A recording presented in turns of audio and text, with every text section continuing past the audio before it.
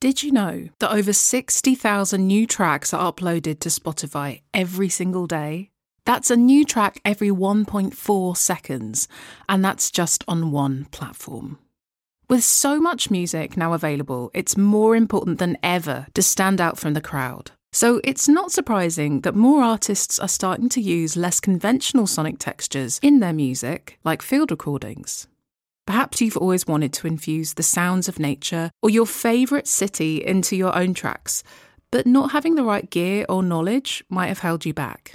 Well, if that's the case, you're going to love the brand new guide I just created, teaching you how to start field recording with just a smartphone, and it's all yours for free at femalediymusician.com/learn-with-Isabel. Yep, you really do just need a humble smartphone and some minimal extra gear that doesn't have to break the bank to get started with field recording, and I've laid it all out in this handy 5-point checklist. So download it for free at femalediymusician.com/learn-with-Isabel and elevate your music to the next level.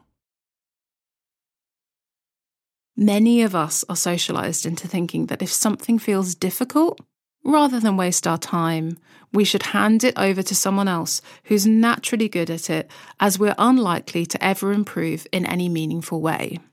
This is how many women relate to music technology and why so many hand the recording and production process over to often male producers. True growth, the development of a deep and nuanced understanding of a field and our relationship to it, comes from embracing the discomfort that comes with not entirely knowing what we're doing. Hello and welcome to Girls Twiddling Knobs. My name's Isabel, and over the last decade, my self-produced and self-released music has amassed over 25 million Spotify streams. I also have a PhD in sonic arts, but I wasn't always this confident with music tech. In fact, I still hear those self-doubt gremlins in my head from time to time. I started this podcast to help more female-identifying musicians start recording and producing their music and learn from other women making music with technology. If that's your cup of tea, then you're in the right place, my friend. Let's dive in.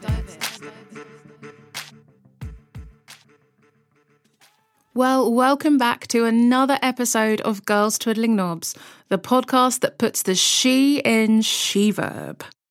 Okay, I admit I couldn't think of anything witty to say there. Suggestions on postcards, please. But I am really excited to dive into today's episode because I have a feeling that if you're listening to this podcast, you need to hear this one. We're going to be exploring when to not hand the recording process over to the experts when it comes to your own music. And I'm saying experts throughout this whole episode in inverted commas, okay? Because we're also going to be unpicking the expert myth, why it might be keeping you playing a smaller game with your music, and also what your music might be missing out on if you keep buying into this myth too. We'll also be diving into some really interesting concepts about learning, skills, and ability, and how this all relates to your music. I have to admit, I love learning new things, dear listener.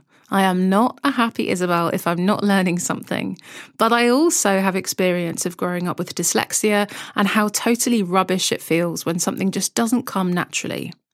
It's easy to feel immediately defeated and like you should just give up and allow other more naturally academic, technical, or gifted people to get on with the task in hand. However, as we'll be exploring in this episode, there are some compelling arguments for sticking with it in certain situations and in specific parts of our life. In fact, I'm going to share with you a crucial question you can ask yourself in order to understand if recording and production skills are worth the time and energy investment for you as an individual artist right now. After listening to this episode, you'll walk away having total clarity over whether the process of recording your music is something you definitely shouldn't be handing over to the experts. So without further ado, let's get into this. So experts are great, aren't they? If we want something to be done the very best it can be done, we call in the experts, right? You know, people who have multiple qualifications in a specific narrow field, people who have decades of experience under their belt, people who have dedicated their whole life, every fibre of their being, to a particular discipline. That's who we need if we want to create something of high quality. This is often the belief when it comes to recording and producing music. Many people hire an expert in the form of an engineer and/or producer in a paid-for studio to truly help their music shine in a professional-sounding recording. And there's nothing wrong with this per se. There's lots of very, very good reasons a musician might do this. Perhaps they have absolutely no problem with handing over the creative process of recording and producing their music and are happy to hand over their little song babies to someone else's recording vision. Perhaps they're taking on a particularly complex project like recording a whole orchestra or even just a drum kit and know they would benefit from outsourcing this part of the recording process. Sometimes it's also just that in order to fulfill their role as, say, a producer, they need an extra expert pair of hands, engineering a record and a designated studio space unavailable in their home. These are all great reasons to work with a recording and production expert.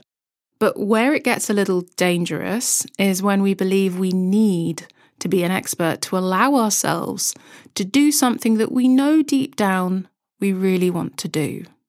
Like truly taking ownership of the recording and production process of our first or next album, but not even allowing ourselves to get started for fear of not getting it right immediately. We convince ourselves we should leave it to the experts. So yes, experts with valuable expertise are really important and valuable. But if we don't even let ourselves start developing skills and tools we deep down wish we had, then we're falling into what is known as the expert myth, and we need to get out of it quickly, because otherwise we'll be censoring not just our own development as humans, but the music we're able to create. And this is something I see time and time again with my students. So let's drill down a little bit into the expert myth. In David Burkus's book, The Expert Myth, he defines this phenomenon as the belief that a correlation exists between the depth of a person's knowledge and the quality of the work that person can produce. It's a logical presumption, Burkus argues, considering the obvious value in training and education. However, research into the lives of creative people shows that in certain circumstances, experts can actually be detrimental to creative ability and output. In fact, sometimes Burkus argues the best insights come from those outside a particular field, and the best inventions develop from teams built from these outsiders. It's actually something we're pretty familiar with when it comes to our own personal process of decision-making. Sometimes we need to ask the opinion of someone who is totally separate from an issue or problem, such as an argument with a spouse or family member, or a change of direction in our career, in order to gain perspective and see a pathway forward. Without this outsider perspective, we might get totally lost in the minutiae of our own lives or blinded to new ideas by our past experiences. Even though we are arguably the best expert on ourselves, many of us still seek outside counsel in this way. And in reality, the best work, especially creative work, is created by attending to the needs of a specific project rather than relying on a narrow focus of expertise. Like I said before, sometimes it's absolutely legitimate and extremely valuable to enlist the services of a specialist expert, such as an engineer when you're producing an album. When it becomes dangerous is when we believe we must enlist an expert, even if we know we'd love to have these skills ourselves, but are just too scared to start this process. I'd also add, it could be that you're not so bothered about mastering a set of skills yourself, but you know that if you don't, you'll be unable to do the things you really want to do as a musician, like release an album. In that scenario, it's just as important to drop the expert myth and give yourself permission to imperfectly get started and make things happen yourself. So tell me, have you ever thought about recording your music yourself? Or maybe you've even begun to get some ideas together inside of your DAW, only to have this really common thought. Someone else, a professional, an expert, would do this better, quicker, and easier. So why am I even trying? Are you nodding your head? Am I reading your mind, dear listener? Okay, well, how about this thought process then? If someone else could do this quicker, easier, and better than me, what's the point of even trying? I may as well accept I'll never be able to do this. Now, I totally understand where this comes from. I see it so often in my students. But this sense of defeat misses a couple of really important, fundamental truths about creativity and making music with technology. So firstly, even experts started somewhere, sometime. The expert myth has us believe that some of us are just born gifted in certain areas. But this is only somewhat true. In reality, most of the people we would consider geniuses, Mozart or Einstein, for example, these people dedicated time to practicing and worked through countless failures along the way. Carol Dweck's research into learning mindsets is illuminating with regards to notions of experts and amateurs or success and failure, and lead to her identifying what she terms as growth mindset. Dweck argues that much of the time in education, we are encouraged to merely prove that we're clever rather than actually keep learning and growing. True growth, the development of a deep and nuanced understanding of a field and our relationship to it, Dweck argues, comes from embracing the discomfort that comes with not entirely knowing what we're doing. Many of us are socialized into thinking that if something feels difficult, rather than waste our time, we should hand it over to someone else who's naturally good at it, as we're unlikely to ever improve in any meaningful way. This is how many women relate to music technology and why so many hand the recording and production process over to often male producers. On the other hand, people with a growth mindset believe that their abilities aren't rigid, they can change and be improved. This in turn leads to those individuals not giving up when something feels difficult or confusing. And for those people, just because they aren't an expert in recording their music right now, doesn't mean it's not worth investing time in those skills, as they can and will improve. A great way to look at this is that these growth mindset people have embraced the word yet. Because instead of telling themselves they're not good with music technology, they will always add a yet to the end of that sentence. Just that one word is so powerful. So if you've been feeling defeated by music technology before you've even really begun, repeat after me. I don't feel confident with music technology yet. See how different that feels. The second concept that's key in all of this is something I tell my students regularly, and it's this. The studio is an instrument and no one else can play it like you. I'm going to say that again. The studio is an instrument and no one else can play it like you. Let me put it this way. If you had the choice of two guitarists, who would you rather listen to all evening? The guitarist who is incredibly technically proficient and expertly performs countless classic guitar solos perfectly, or the guitarist who is less technically proficient but plays with true heart and originality? I know it doesn't have to be such a binary choice, but the point still stands. Many people would actually prefer to listen to the latter guitarist because it will almost always be more meaningful and captivating. The same stands in music recording and production. Your recordings don't need to be perfect.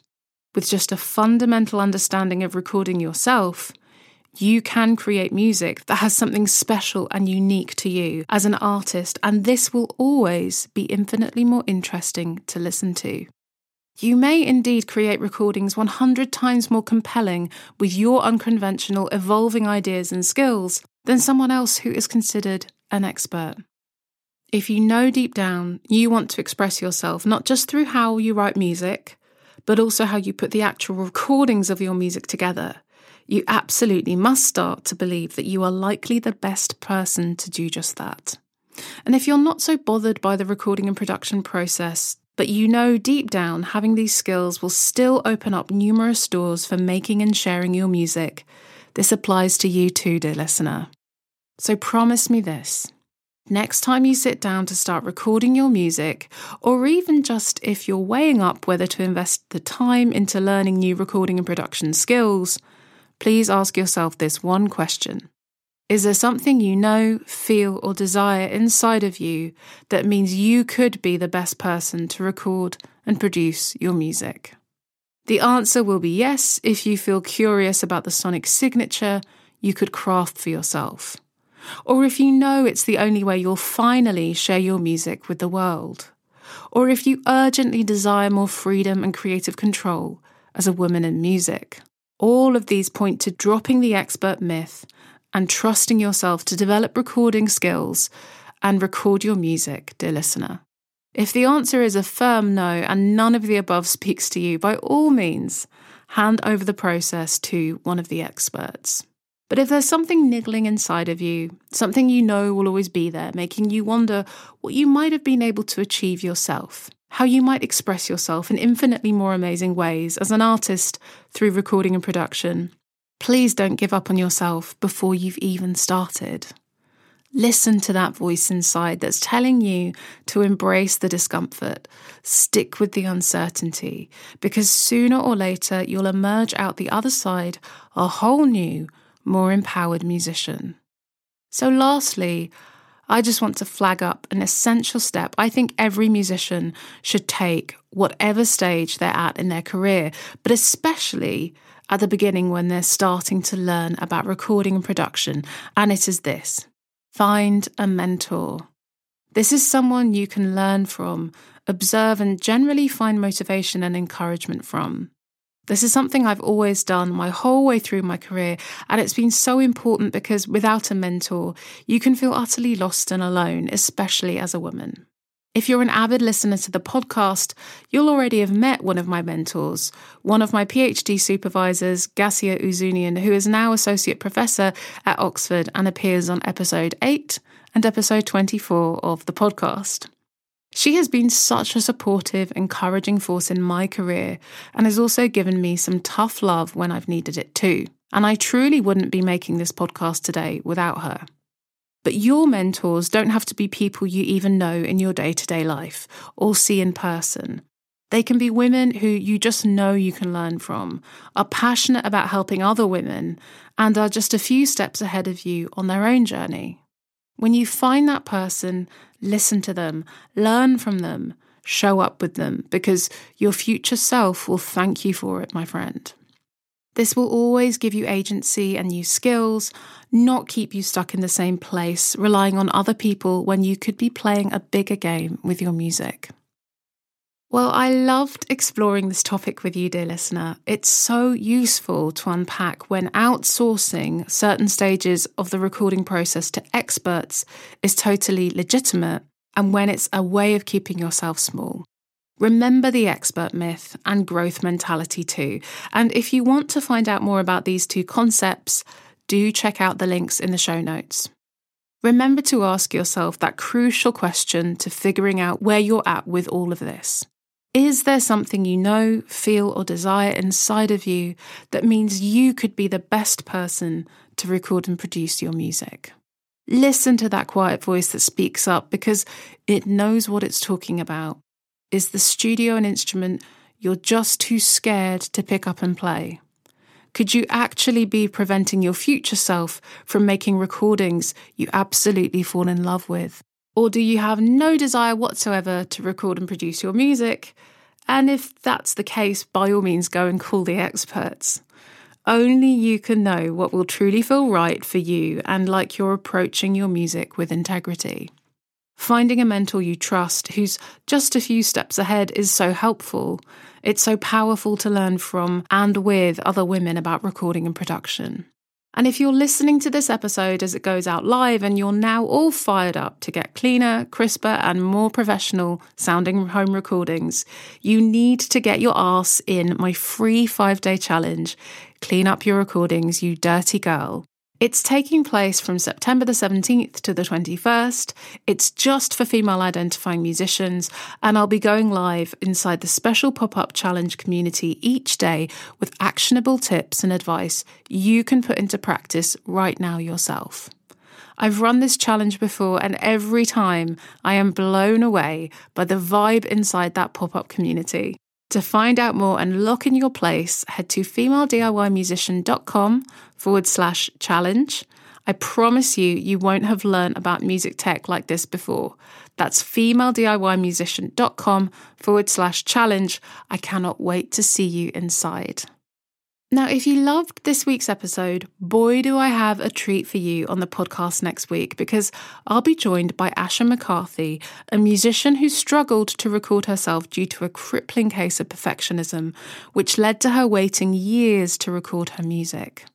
But I'm so glad to say that after learning to record herself, Asha has now released a stunning new album, Epitaph, that she recorded, produced and mixed all by herself.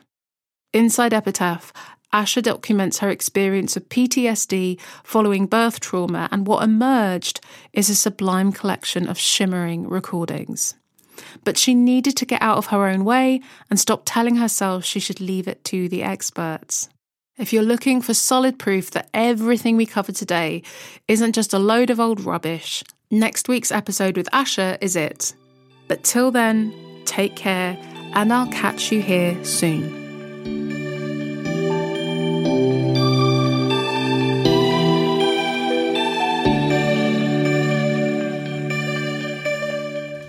Girls Twiddling Knobs is hosted and produced by me, Isabel Anderson, with production support from Francesca O'Connor, and is a Female DIY Musician production.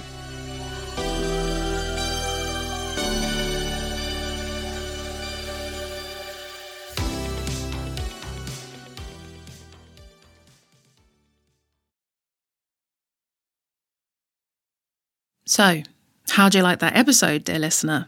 If you loved it, and you know someone else who would love it too, be a good friend and share it with them. Go on, spread the Girls Twiddling Knobs love.